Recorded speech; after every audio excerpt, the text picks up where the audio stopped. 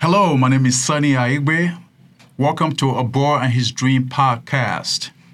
On my right, far right here, I have a special guest in the house today. I would like to welcome Dr. Patricia Blessman, a clinical psychologist, to the house. Welcome. Thank you. To my far left, I have Elijah Crump. He just graduated from Mauz College, now working with Chase Bank. Welcome to the podcast. Thank you. On my left, I have Mauz. He at the DePaul University studying finance major. And I want to thank you for being here today. You are doing your internship. Right. And then thank you for creating time to be here. And together, we're going to rock it today. You guys excited? For sure. Thank you. I know time is of the accent, and I will just go ahead and hit the point. So the reason why we put this together today is to find strength in every difficulties. And as you know, there are a lot of challenges right now globally, not only in Chicago. A lot of challenges, and those challenges has been a problem to specific people just because of the way they think. That's the reason why we brought a high-level clinical psychology here today, Dr. Patricia Blessman, to kind of like dissect and explain to us how all these things function in our brain, how it affects our decision-making and our motivation. Mm-hmm. All right, so I'm going to tell you, what is your name, what school did you go to, and where are you doing right now, Mr. Crump? Yeah, so my name's Elijah Crump. I actually just graduated from Knox College, a small school in Galesburg, Illinois, in integrated business and management, and now I am working with J.P. Morgan Chase as an investment professional. Not only that, but I also have a fitness business on the side. It's called Body by Crump. You can find that on Instagram. That's something that I always like to promote because I like to promote, health and fitness, wellness. And yeah, I'm also an athlete as well. So that's why I do the fitness thing, is because I think that should be a big part of everybody's lives, not only just because I'm an athlete, but because I think, health and fitness is something that everybody should be into because it's the primary reason that we're here on earth. We're here to use our bodies, you know what I mean? So I'm very passionate about that. Very nice. Wow, you're hustling. Not only you work for Chase, you are also a self-employed entrepreneur. Right. Look at that. You are highly motivated. So I'll be right with you. And I'm going to introduce Mauz to the house. You are at the DePaul University. And tell us a little about your name and the school that you attend. Yeah, for sure. Yeah, so my name is Mauz Durrani. Currently go to DePaul, studying finance. I'm minoring in community service. So currently I'm interning at Morningstar Financial Services firm. I'm with their indexes team. So I just took my lunch break to come here just for the podcast. But yeah, I'm actually, I would say I really describe myself as someone who's really service oriented. As a minor in community service, I'm spending a lot of time volunteering throughout the quarter as a youth guidance mentor. Previously, I was volunteering at a nonprofit called Howard Area Community Center. So there I was just a youth facilitator helping them with their project called Engineer for the Week. So yeah, that's a bit about me. Dive into it quickly. So let me introduce our special guest in the house today, Dr. Patricia Blessman, clinical psychologist. Dr. Patricia, can you please introduce yourself quickly? Thank you. Hi, I'm glad to be here. Thank you for inviting me to the podcast, Sunny. And it's been wonderful meeting these two young men who are doing extraordinary things with their lives. I'm Dr. Patricia Jones Blessman. I'm a clinical psychologist with over 40 years of experience in working with young people and their families. Appreciate it. Thank you so much. Welcome to the house. Let's quickly dive into what we're here for, because I know time is in the essence. I'm going to focus on you so that you can leave when you're ready. Can you quickly tell us when your relationship with A Boy and His Dream and when you joined A Boy and His Dream and why? Yeah. So initially, I think I got an email in regards to like a scholarship program. I was just looking for money to fund college, and I found this program, applied for it, and yeah, there I got accepted. But it became a bit more than just a scholarship program because I was able to meet mentors, grow my network, and that's where, I started learning a bit more about A Boy with a Dream, engaging with them, and yeah, now I'm a student with A Boy with a Dream. I appreciate it. What nationality are you? Because I can tell that you're a little bit different from me, right? Yeah, my family is from Pakistan. Pakistan. Does that stop you from applying into the scholarship, into the program at all? To apply to the program, no. Not at all. Did you see that as a problem in moving forward in life just because you are from somewhere and you're different? I think for sure, especially because I'm a first-generation student, so, coming from a family that are immigrants, they don't have as much resources as some of my peers do in school. Like, getting internships, getting jobs is a lot tougher if you're coming from scratch, and you got to build your own network, you got to build your own brand without your parents helping you, because my peers, they have like people working in, all these different corporations and companies, and they're able to get like, a foot ahead than I'd say some people who are first generation like I am myself. I appreciate that. Well, having that notion in your head and your mind, but that never stopped you from trying. No, never. That's what I'm getting to. So as you all know, opportunity is not easy. And when it hit, you have to be ready to embrace it. So you also know that many people are not ready for the opportunity. They're not ready. They're not prepared. And when given the opportunity, they just throw it away. So I want Dr. Patricia Blessman, who's a clinical psychologist in that area, tell us what's responsible for that behavior. How come some people are able to grasp and embrace opportunity, and yet other people who desperately need those opportunities are not able to see or embrace it? What's behind that? I mean, I don't know, because I just want you to tell me what's behind that. How can we fix that problem? Well, I think, first of all, that is part of the challenge, is that if they don't see it, for most people, they have to see it in order to know that they can be a part of something or be a part of that institution or that organization. It's the unusual person who can go into a situation and say, I don't see anybody that looks like me or comes from my background, but I'm going to do that. That's the unusual person, because they're really the scout in a sense, and not everybody can be the scout, can be the point person in that kind of situation. It takes somebody of a different kind of character or temperament to be able to do that. But it's also important to recognize that if a young person has a dream like that, because I remember when I wanted to go into psychology, my parents didn't know anything about psychology. They said, "Psycho what?" They had no idea what that was about or how to lead or direct or guide. But I was fortunate that a number of people, standing firm in my own belief that I could do this, people came to the forefront and helped me along the way. Those young people who are able to say, you know what, I'm just going to trust that the universe is going to bring to me, if I keep diligent and do my best, the universe will bring to me those people, those institutions, those organizations, but particularly those people who will help me along the way. And also, I'm hoping that they've also had, because I know, Mauz, you talked about being first generation immigrant. So you probably didn't see very many Pakistani people in the financial investment field. Right. I know, Elijah, you probably don't either. I know that when I just happen to be married to somebody where I have a lot of generational wealth, and I know that people of color are very rarely in the room. So I'm just thankful that you all have the courage in saying, you know what, I'm going to do this. I'm going to pursue this no matter what. Do it.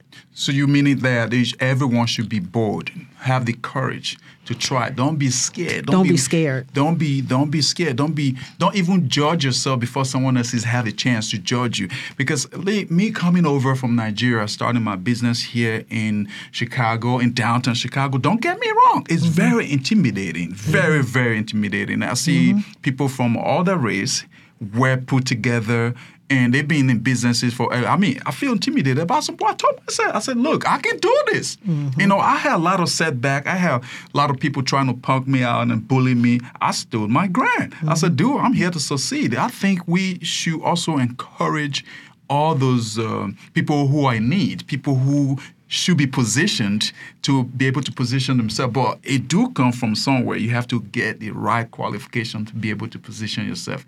And even at that, it's rough. But I don't encourage anyone to just give up and say, oh, well, I just tried one time.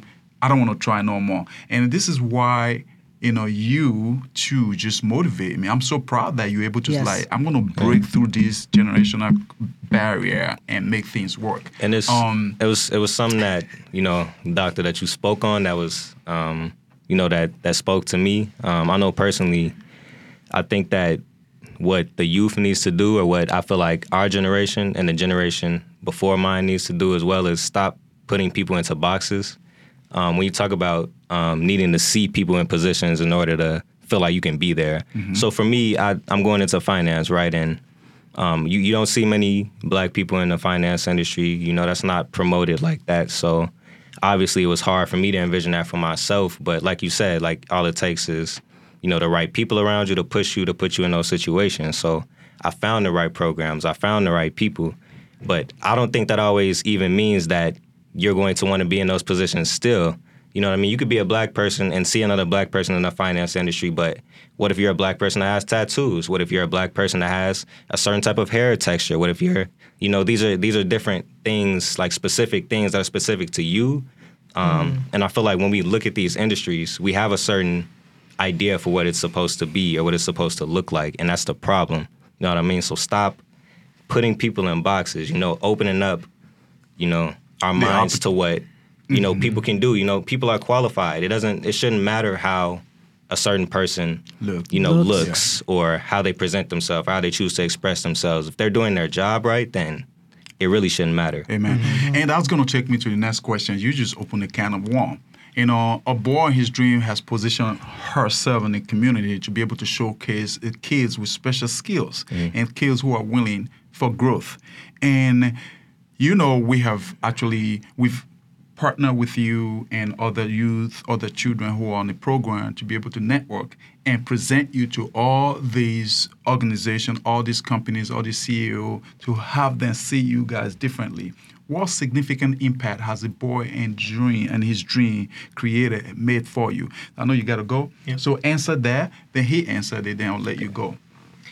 Yeah. So I think when I started joining the program, we had there was a dinner that we invited all us to, and from there just Where was that dinner?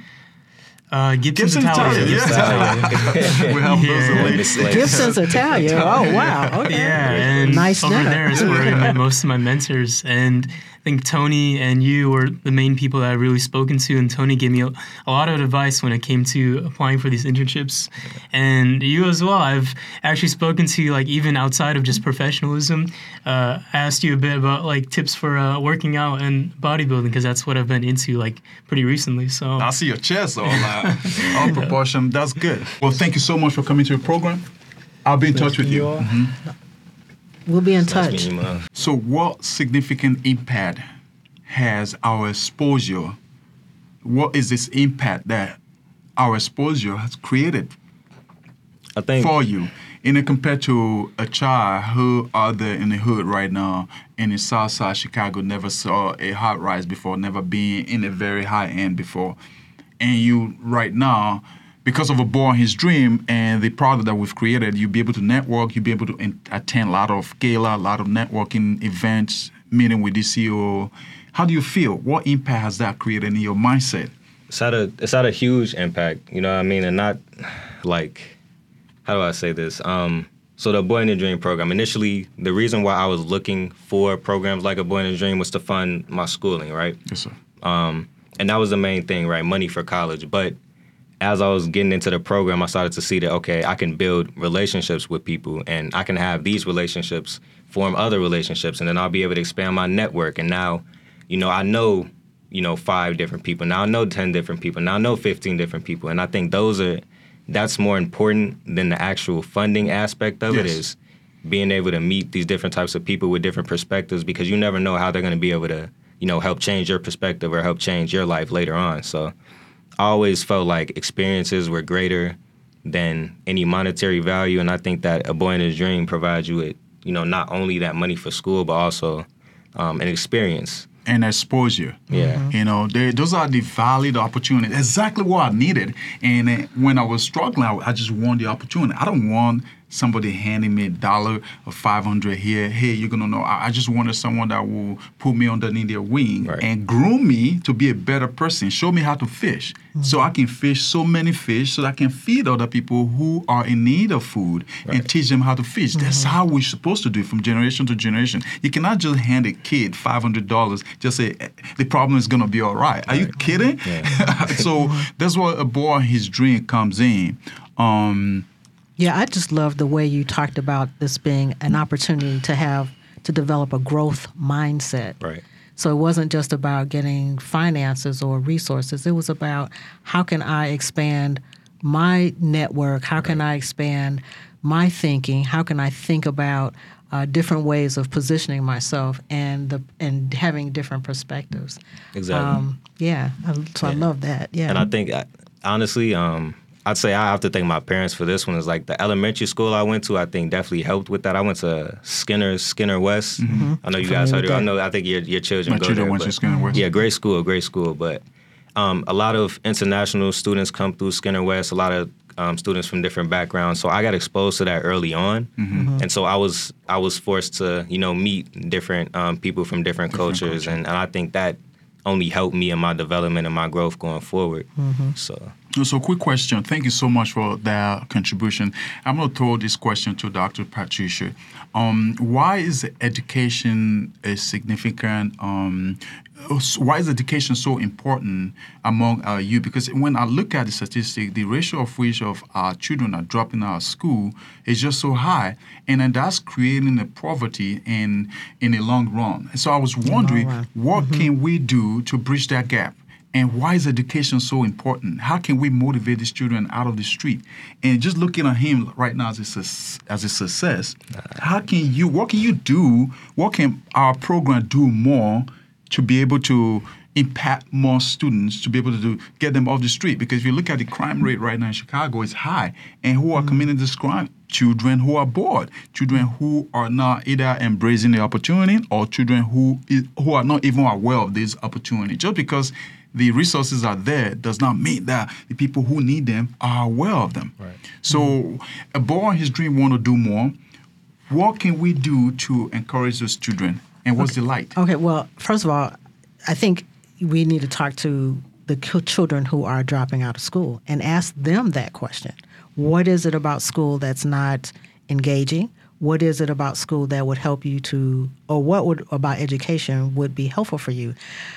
From what I know of children that I've talked to, or young people that I've talked to who have dropped out of school, some of the things that they talk about is school is focused on, right now, is on math and reading, and that's not my area. Some kids, a lot of schools don't have or no longer have a full curriculum, like with music, with career or technical training, like how do woodworking, draftsmanship, engineering, architecture, some of the different, there are 8 different intelligences, but school kind of taps only into 2. So if you're not a mathematician and a reader, then school kind of lets you, you can't really succeed in school. So there are a few schools in Chicago, though, that I do think tap into different parts of the brain and tap into different kinds of skills. So, as parents, you have to be willing to say, okay, well, my child might not be the academic scholar who's going to, be into reading and writing, but maybe he's good with his hands. And we need to have programs where he can do hands-on learning, where he can learn through experiences, where he can, where the education is really tailored to the child's or the young person's strengths and their passions and their dreams. And if you connect education to as a process for developing yourself towards developing your passions and your vocation, then kids will begin to understand, oh, I'm not just going to school to get this diploma, or I'm not just going to school to get an A in history.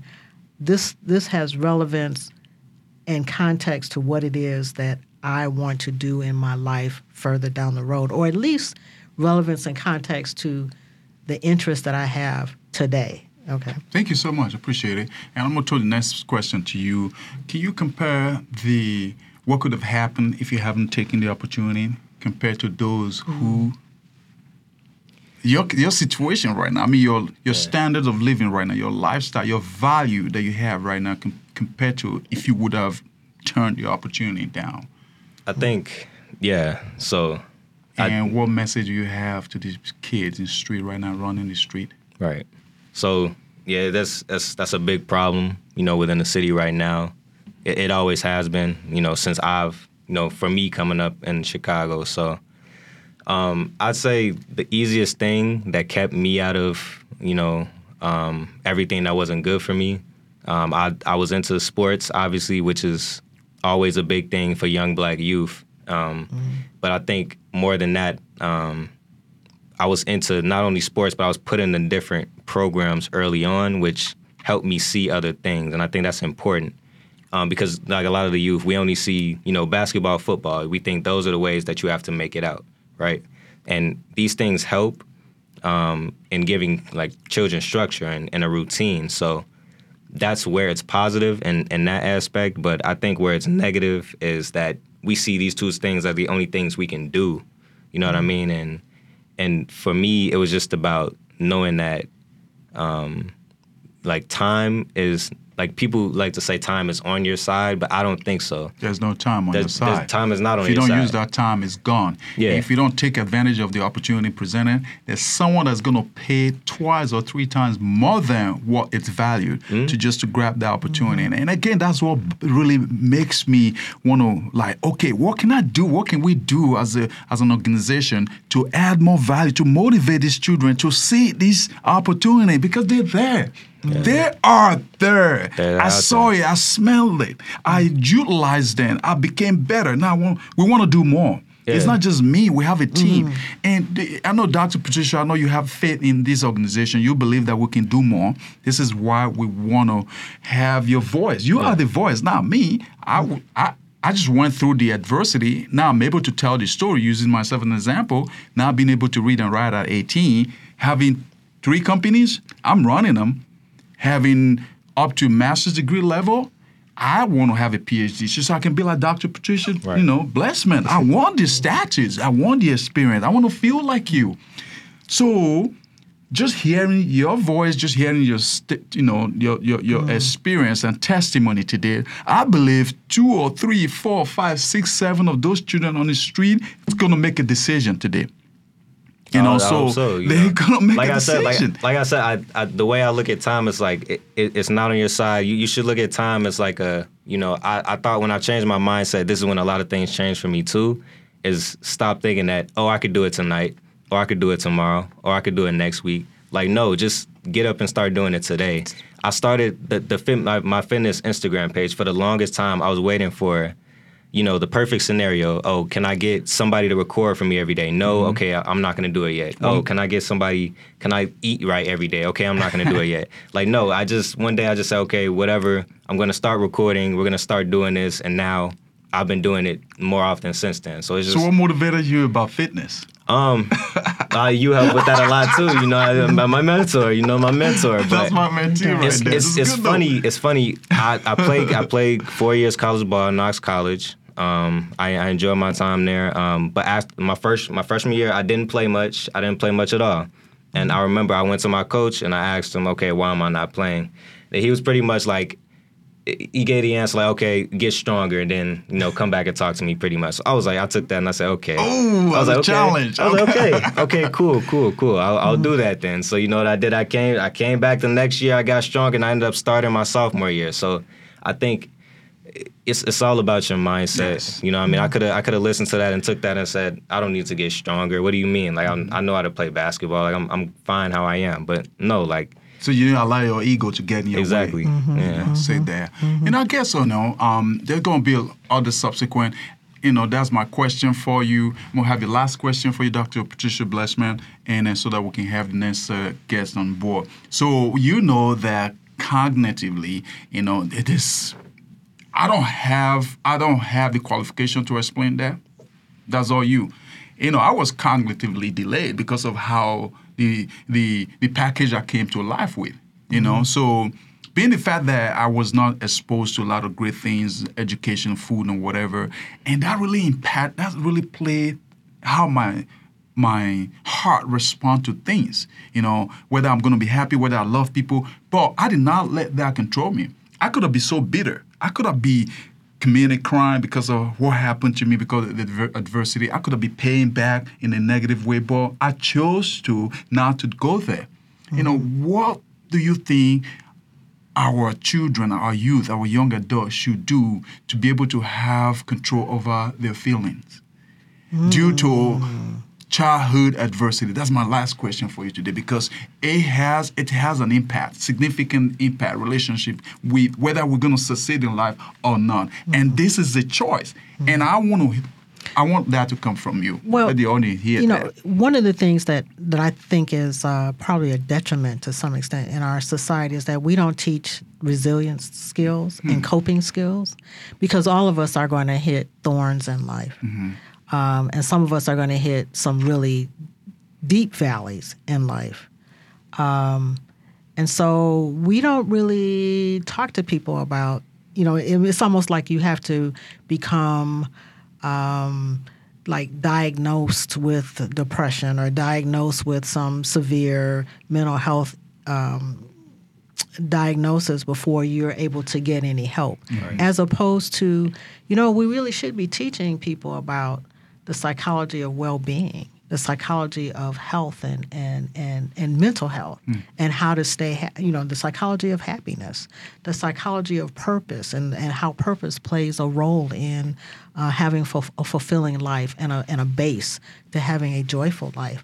Those are things that unless you get that from your home, you don't necessarily get that much of that exposure to that.